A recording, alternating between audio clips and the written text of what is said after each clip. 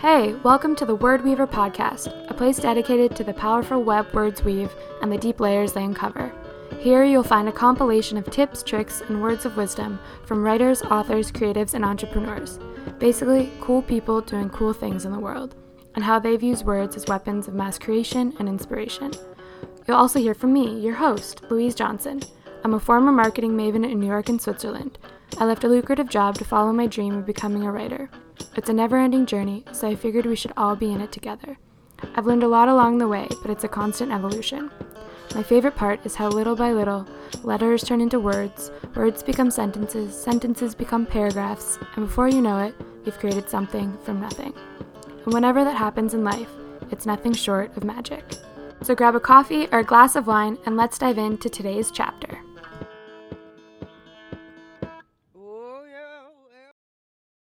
Welcome back to the Word Weaver podcast. On today's episode, I'm doing How to Plot a Thriller Part 1, and I'll have Part 2 later this week or next week. I'm not sure when it'll be released exactly, but I'm excited to announce officially that my second book is a murder mystery thriller suspense fiction novel.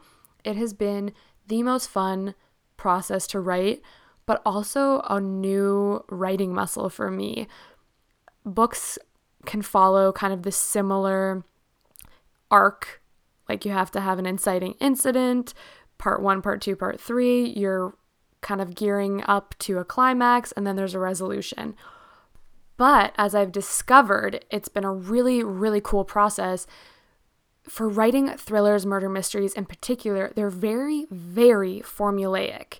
Readers expect certain twists and suspense and conflict throughout the book that is leading up to one big, holy shit, what the hell, I can't believe that happened, how did she fool me kind of moment.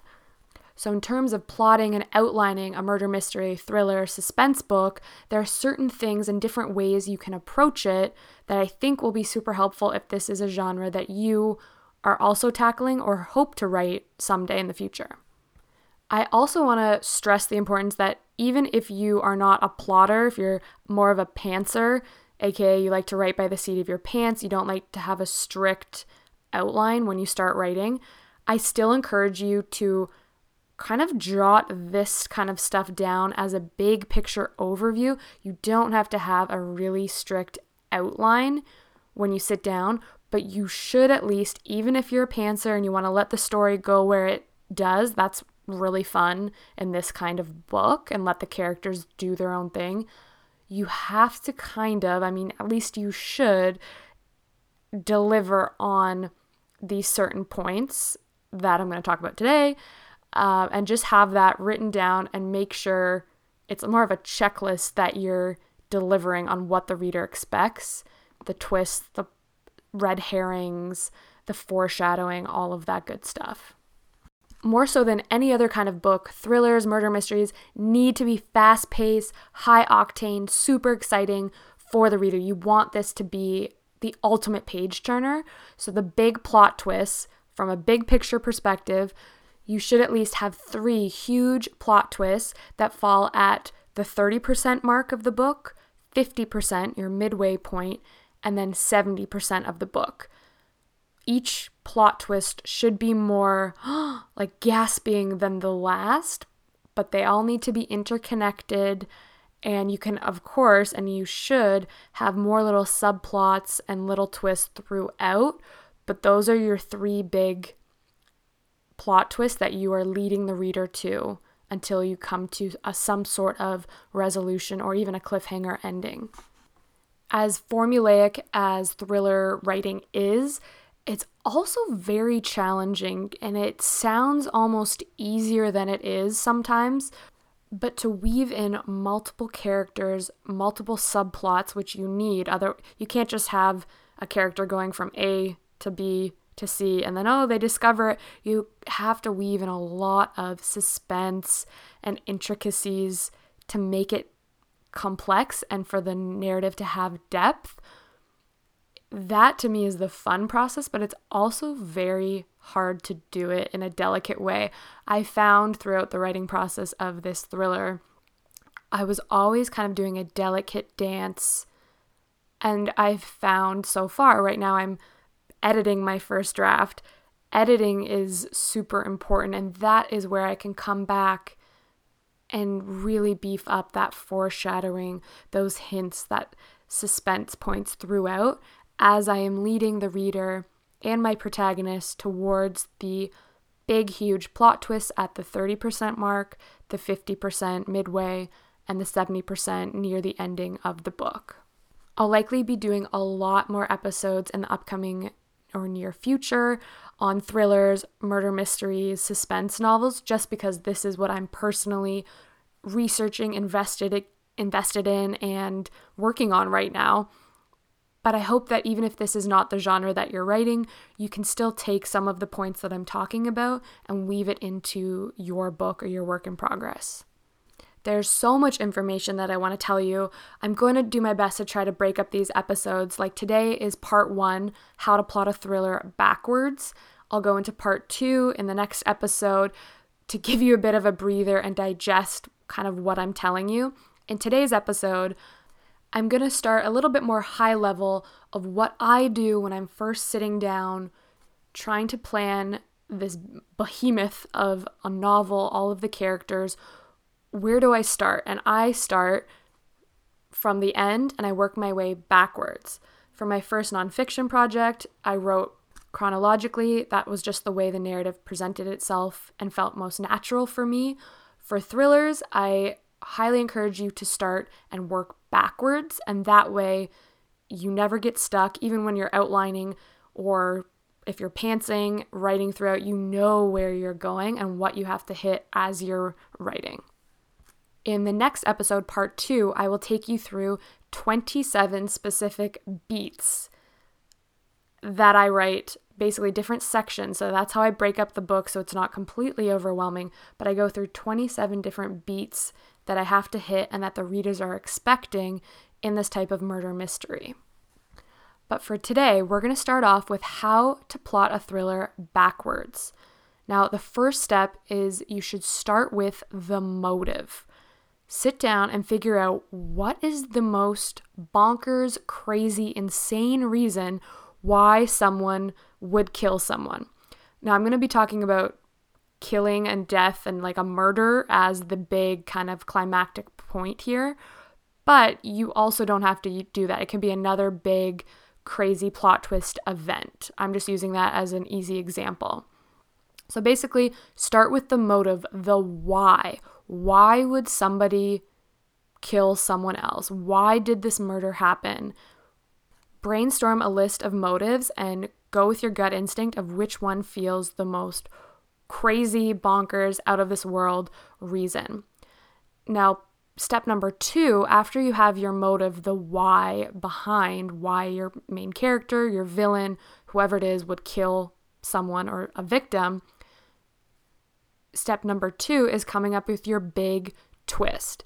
So it's similar to the motive, but the big twist, this is what hits at the 70% mark, the big holy shit moment for the reader right near the end of the book, the reason why someone is going to die and how that person is going to die. So you've got your motive, you've got your twist, you've got the how and the why. You have to now decide, step number 3 is the who. Pick out who is going to be your murderer, your villain, who is going to be your victim, and then also pick out who is going to be your investigative character. This is usually, most often, your main character, your protagonist. They are the investigator. And that doesn't necessarily mean they are a cop or a policeman or a private investigator. It could be a normal girl who's investigating the murder of her best friend. That's your main character, your investigative character, all rolled into one. Her best friend, that would be the victim. She dies at the end. Now, you know all of this, but your reader doesn't know it yet. You're just fleshing it out, working backwards. And then you have to pick out who the killer is. The reason why it's crucial, and I really encourage you to start at the end and plotting your thriller backwards, is because a lackluster twist, a poorly thought out motive, the who, the how, and the why that doesn't make sense at the end of a really great thriller or a really great murder mystery can just ruin the book completely. Like, have you ever seen a movie where you're just like, oh my God, that is the worst ending, but everything leading up to it had you on the edge of your seat? It's crucial that you structure and have a solid endpoint and then work your way backwards and structure everything else around that. The heart of a good thriller and a good murder mystery is the motive and the why, and then you can go into the big plot twist, the who, the how, all of that. The next step is I want you to come up with alternate reasons why someone would die. Make a list of other red herrings or reasons why that person, if it's the girl's best friend, why they could die or how they could die. Keep that list. You're going to use these throughout the book. They have to be plausible as well, but maybe not as crazy or bonkers or insane as the actual reason that you use at your 70% plot twist point. But you're going to use this reasons and why they could die as misdirects, as red herrings, peppered throughout the book for your reader. Juicy ways to throw them off the scent so it's not as obvious that this is how they died. So that's your next step, is creating a list of alternate reasons that are plausible, tangible, could actually happen, of why or how they could die.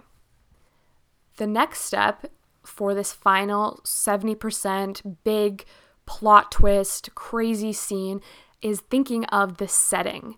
Write down, where is this scene taking place? It should be somewhere isolated where you have the main character and the murderer or the villain alone together for some reason at this isolated place.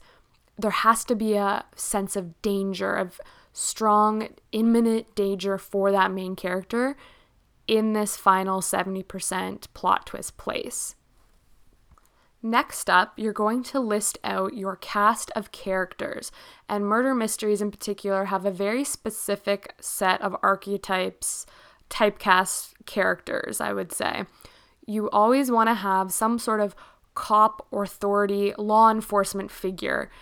They can be an investigator, a security guard, a bounty hunter, a school principal, some person in authority who will throw in obstacles throughout the way, but feels like they are investigating it. Often this could also be a journalist or a lawyer.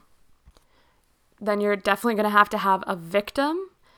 Like I said before, you're going to have a main character protagonist, and this is often, most always, the investigative character, the person who sets off on a quest to uncover a murder that happened in the past or that recently just happened or will happen in your book. Then you're also going to want to have a sidekick character. This is the partner in crime, could be a best friend, could be a family member, a well-meaning neighbor, whoever it is. They're going to be your protagonist, your main character's sidekick character, and they're going to seem like a helper. They want to help them on the quest. So if using Harry Potter as a good example, you have Harry as your main character. He's the investigator trying to figure out find the Philosopher's Stone, and his sidekick characters are Hermione and Ron. Often in really great suspense or murder mystery books, there's also some sort of love interest, romantic entanglement. So this could be an affair, a cheating spouse, there's a mistress, a new boyfriend. This character could also be the helper or the sidekick. It could also be a cop. It could also be the victim. However you want to weave it in, but there's usually a merry band of fully fleshed out characters that are helping and hindering your protagonist on their quest to uncover this murder mystery. And of course, you also need a killer. This should be one of the characters that the reader least expects, also that the protagonist least expects. There should be some sort of shock factor. And it's very crucial that your killer also has a good motive, like I said at the beginning, and a plot twist that makes sense why they are the killer. So that's where kind of the fine line and the fine dance comes in of they have to be unsuspecting, but not so unsuspecting that the reader's like, what? that came out of left field. That is not believable that they are the killer. I do encourage you, this is something that I do when I'm plotting it out. If you're a plotter, I have my surface plot of what's happening in the book, and then I also have my antagonist, my killer's plot, and I line them up so I always know in every scene in every chapter where my killer is and what they're doing.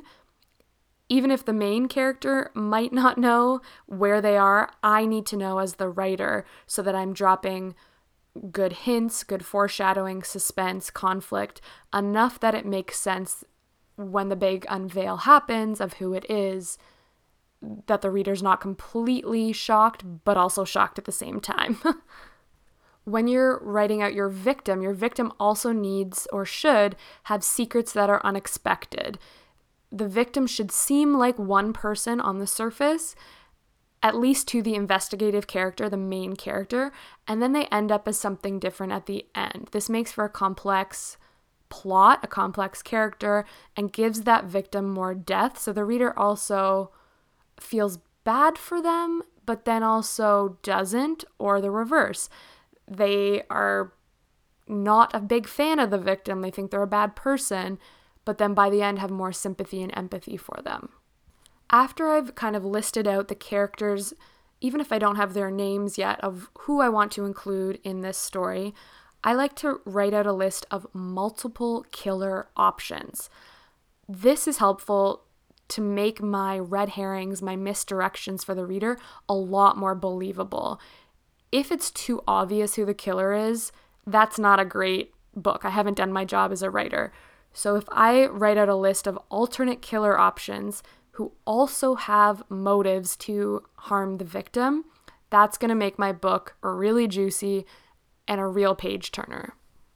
When you're fleshing out your main character, your investigative character that goes off on this journey and quest, it has to also be believable their motive for seeking justice for the victim. It can be, like I said, it's their best friend or a family member. They have to be really strongly tied to the victim so that the reader believes they would actually stop at nothing to uncover who the killer is. Sometimes, too, the main character has a motive themselves to hurt the victim, and this can become an unreliable narrator situation where maybe they are a suspect at a certain point. And that's up to you to play with those nuances, but whether they're tied to the victim because they want justice for them or they're tied to the victim because they want to harm them, you have to make that clear and the motives really evident to the reader from the get-go so that they follow you along this quest and this journey. It's very common in thriller books for the main character to have sort of a contentious or adversarial relationship between the law enforcement character, the cop or whoever it is, that throws a wrench in the main character's own investigations. It's a common beat, which I'll get to in part 2 of this, to have a brush with cops scene or a brush with authority. Now that you have your motives, your big 70% plot twist, your kind of cast of characters, the next step is building your setting. You want to build this world. Again, it doesn't have to be rigidly outlined, but a lot of pre-planned elements for the setting and the scenes, especially that final scene that I talked about earlier where your big reveal and big plot twist happens. Get really detail-oriented of what does that look like, how can you isolate those characters, but then also start adding structure and moving backwards. Is there a change of location midway through the book for your main character? Do they start off in a small town and then go to a big city where they uncover the murderer?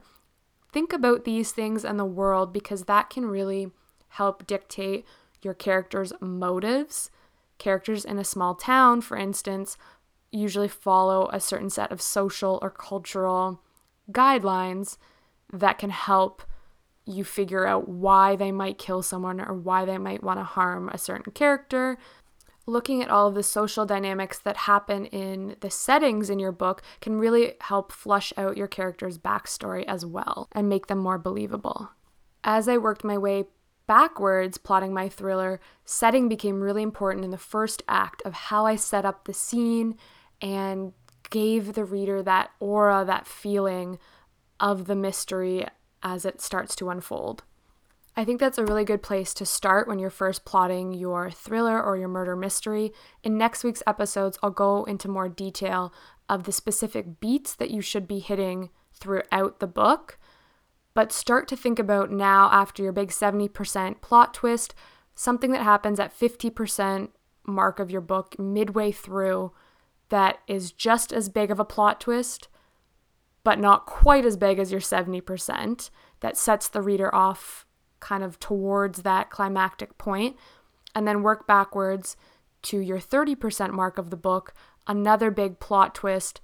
Usually this is also, it can also be, it doesn't have to be, the inciting incident. So this is where the murder victim is discovered, perhaps, and that is what sets your main character off on their decision to investigate. So that, again, is at the 30% mark.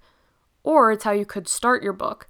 There's a lot of ways to play around with that, but usually discovering a body is where your character makes a decision to investigate, or they uncover a secret that leads them to investigate a murder that happened in the past, or a murder that is going to happen. So maybe they discover a note and there's a ticking clock or timeline attached to the note that someone will die in a month if X, Y, and Z doesn't happen. So again, just to also be clear, your murder can happen in the present moment. Your murder could have happened in the past and your character is uncovering the secrets, or your murder could happen in the future and your main investigative character is working to stop it before it happens. So those are 3 things to also think about as you're working backwards and plotting your murder mystery, suspense, psychological thriller. That's it for today's episode of the Word Weaver podcast. If you like what you heard today, please feel free to leave a review on iTunes, screenshot and share it on social media, and be sure to check out the show notes at louiseclairejohnson.com/podcast. You can also find us on Instagram at Word Weaver Podcast. Until next time. You call it substance over style.